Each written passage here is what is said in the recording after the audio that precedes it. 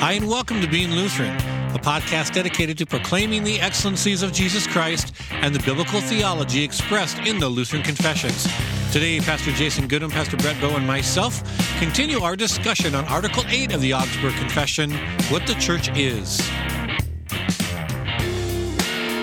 Welcome to the Being Lutheran podcast. I'm Pastor Brett Bowe. I'm joined by Pastor Jason Goodham and Pastor Brian Rickey.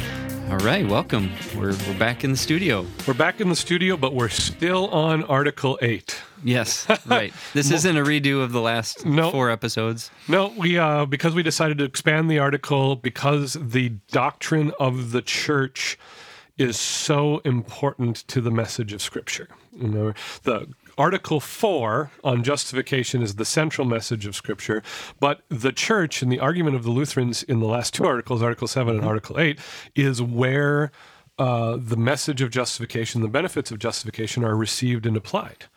And so we decided to expand because the article itself had so much content to it. And now we're going to follow that up with 4 Bible studies. What's going to be interesting about this is that all 4 are going to be in the New Testament. And to be careful to not send the wrong message, it's not because of the doctrine of the church not existing in the Old Testament, but it's that Article 7 kind of focuses on the universal principles that make the church, and Article 8 focuses on the very New Testament nature of the church, where the church exists because of the completed work of Christ on the cross and with the empty tomb, and that's the whole thing. It's it doesn't come out as strongly in this article, but Luther is very strong on the doctrine of the church in the 3rd article of the Creed and the Large Catechism, as the church is the place where we receive the forgiveness of sins. Yep. Amen. And plus what's going on in the world between the pandemic and contested election stuff and all of that, I just think it's really good for us to remind ourselves what Scripture teaches as to what the church is. And so we read the article. I think these scriptures are going to be really useful, I think, to all the people listening so that we can apply, what is the church? How can we be that faithful witness that we are called to be as the priesthood of all believers, as ambassadors for Christ, new creations, etc. And so I think it's good for us to spend a little bit extra time on this for sure. One of the things I think we should comment and point out, too, especially with the nature of the pandemic, is this pandemic has forced us more or less to have to kill every false abstraction of what the church is and what the church's mission is, because in real time, when there's only so much of what we can do, it kind of gets rid of the foolishness that we've been chasing after for the last several decades, especially in America.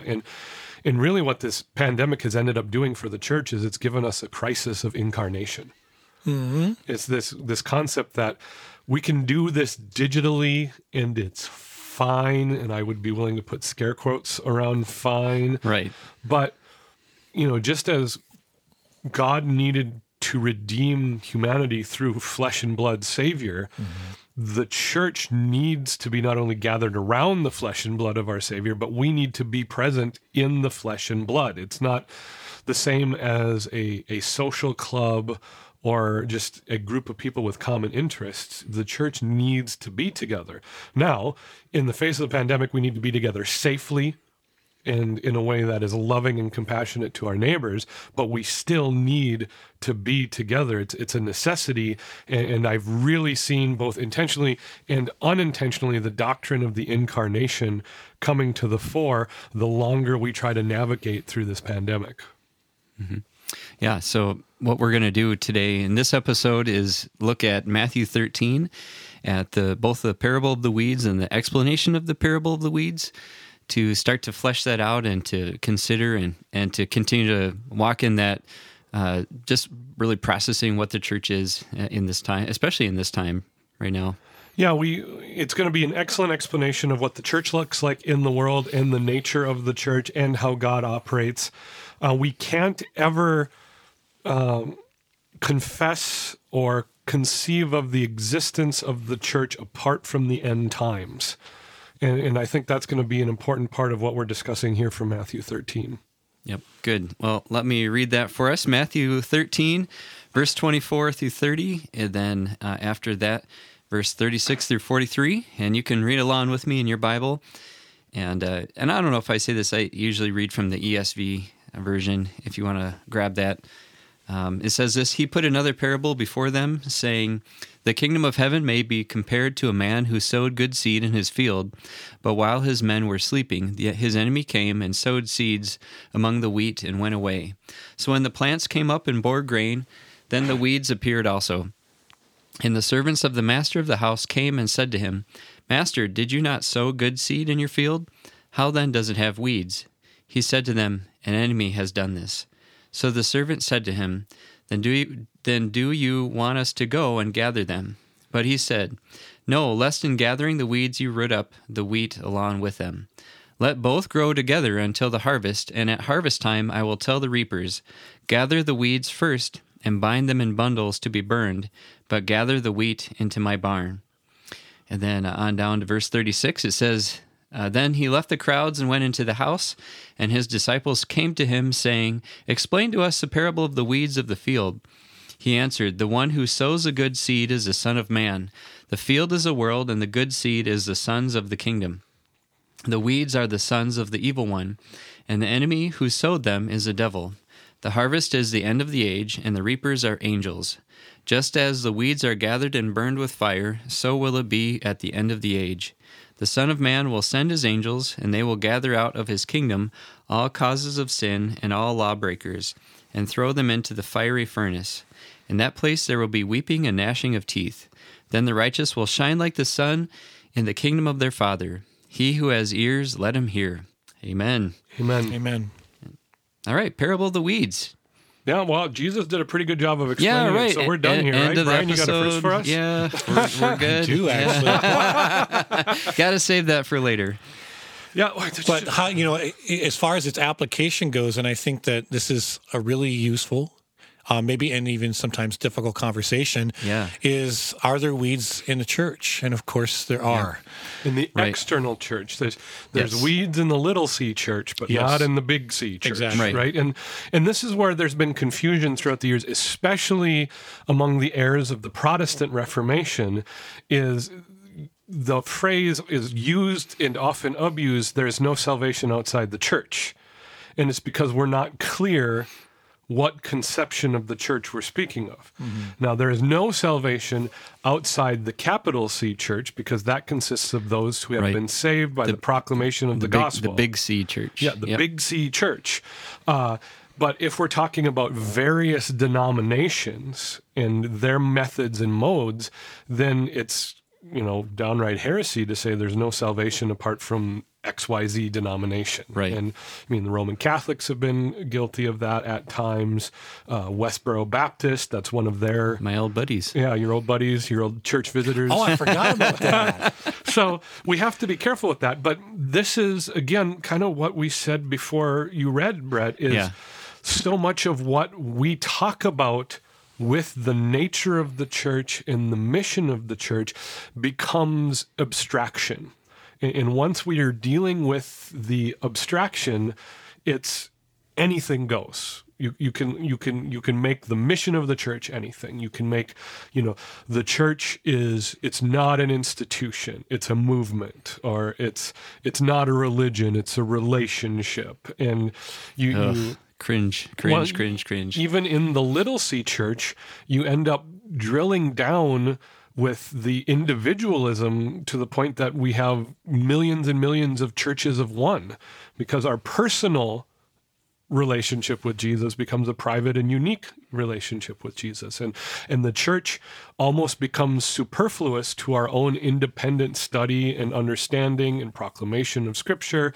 And we move quickly from what does this mean to what does this mean to me. We have... over the course of the last 50 to 75 years, you have the mega church movement, where the church becomes so big that it isn't really it isn't really a congregation; it's a denomination unto itself, and then each one of the individual small groups ends up being a congregation, and all of this clouds the picture. And so, what we really need is clarity. What are we talking about when we talk about the church? Is it the local church? Is it the big C church? And then what is the nature of the church? What is the purpose of the church? How does God work in and through the church in his creation? And all of those are valid questions to have. Right. And then when you start start going down that path of thinking about the church, and especially as you start to think about the little C church, or churches as you think about it, like your local congregation that you go to, it's really helpful to bring in this parable of the weeds and think about how by outward appearances, it looks like everybody is part of God's kingdom, or it looks like everybody there is a believer in Jesus Christ, but that's not always the case. Well, and there's multiple layers of interpretation with that too. On a macro sense, this parable is teaching that the capital C church exists in the world alongside unbelievers. And no one would doubt that. We're in the world and often attacked by the world. But there's another interpretation, and this is where the intersection with the Augsburg Confession, Article 8 is that this parable also teaches that in the little C church, in the local congregation, we cannot be assured that everyone who's attending the church is saved, that everyone is a believer. And in fact, one of the principles that the one that comes out specifically is that Satan works deliberately to insert unbelievers in the church to lead the church astray, to destroy souls. And every so often, I know we studied one when we were in seminary, articles of like atheist movements or satanic movements who are training people to become like Sunday school teachers in churches in different locations, and in doing actual real damage to the body of Christ through these deceptive means. It's horrible. And it's awful, but you can look the stories up, they exist. Well, and I've even experienced that in one of the parishes I served, where there was just blatant heresy being taught. And so, when you come into a parish, you don't expect that to happen, but when it does, you have to address it.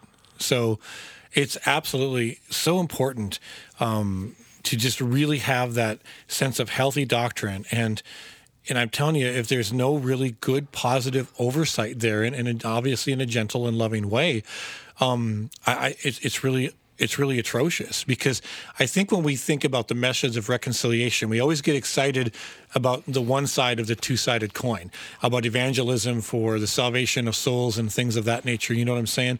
But when it comes to calling people to repentance, which is just as much a part of the message of reconciliation, we're doing a great disservice to the gospel of Christ.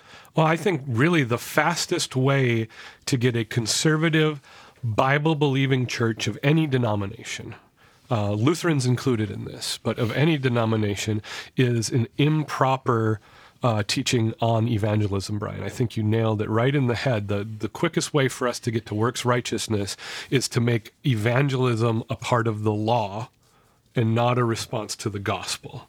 And, we've all been in environments where the spiritual gift of evangelism is completely ignored, and it becomes equally every Christian's responsibility to talk to every person about Jesus all of the time. And I think of some of the guilt-inducing programs that I went through in college, and the different notion, like if you didn't talk to your cashier at the grocery store about Jesus, then you failed. Now, you're forgiven. Yeah, thank you. I appreciate that. Yeah. But on the one hand, every Christian is equally responsible to tell the truth when someone asks us about our faith. Yeah. We don't back down from that. We don't deny it. That's 1 Peter 3:15. On the other hand, there are people who are uniquely gifted to evangelize, and it just comes out of them naturally, and I stand in awe of those people. It's a wonderful thing to behold, and it's a great comfort for the church that it seems like just about every congregation has one of them. But I know we all know a pastor, like he just can't help talk about Jesus all the time, and you just sit, you kind of cock your head sideways, and it's like, my goal when I go to the grocery store is to not make eye contact with anyone, get in and out as fast as possible. Right? But the people who can just make it a natural part of life, that's great. But we don't make that the role of every single Christian. It denies the nature of the church as the body of Christ, which we're probably going to touch on later. Yeah. But it also denies, and I think this will help us round back to the parable, the operative individual in the work of the church is the Son of God. And when we think about the church in light of this parable, the one doing the work is Jesus. Amen. Yeah. It's not the people of the church. We're the wheat. We're just sitting there in God's field being wheat But the Son of Man, the work of the Trinity, Brian, I'll throw it to you that way. It's so often Christians waste so much energy trying to do God's job. Yeah, right. It makes me think of the verse that talks about, I planted, Apollos watered, but God caused the growth. Yeah, exactly. Yeah. And obviously, we always want to be available for when God opens those doors. But quite frankly, as we stated before, God does not need us. No. He is totally sufficient through his word to call people to new life in himself. God does not need us, and maybe there's room for that to be humbling, but that should be comforting. It is beyond thing, and that brings us back to the Lord's Prayer in the Catechism. It's that, especially the first 3 petitions, but really it's all 7 petitions. The purpose of the Lord's Prayer is to remind us that God is already doing what He has called us to pray for. And so when we pray, God's name is holy on its own. We pray it would be holy among us. God's will comes without our help. Yes. But we pray it would come to us. Exactly. God's kingdom comes without our participation, but we pray it would come to us and through us. And how that informs us, at number one, it comforts us when we think we missed a boat. God's got that covered. He already knew it was going to happen in his divine foreknowledge. But at the other sense, it's like, well, I don't need to manufacture these events. I just need to be ready for when God brings them my way. And I think there's a great comfort in that. And I think that there is a responsibility to give a hope for what's in the belief that we have in Christ Jesus, as Peter writes in his first epistle. But at the same time, we don't need to manufacture those events. Yeah.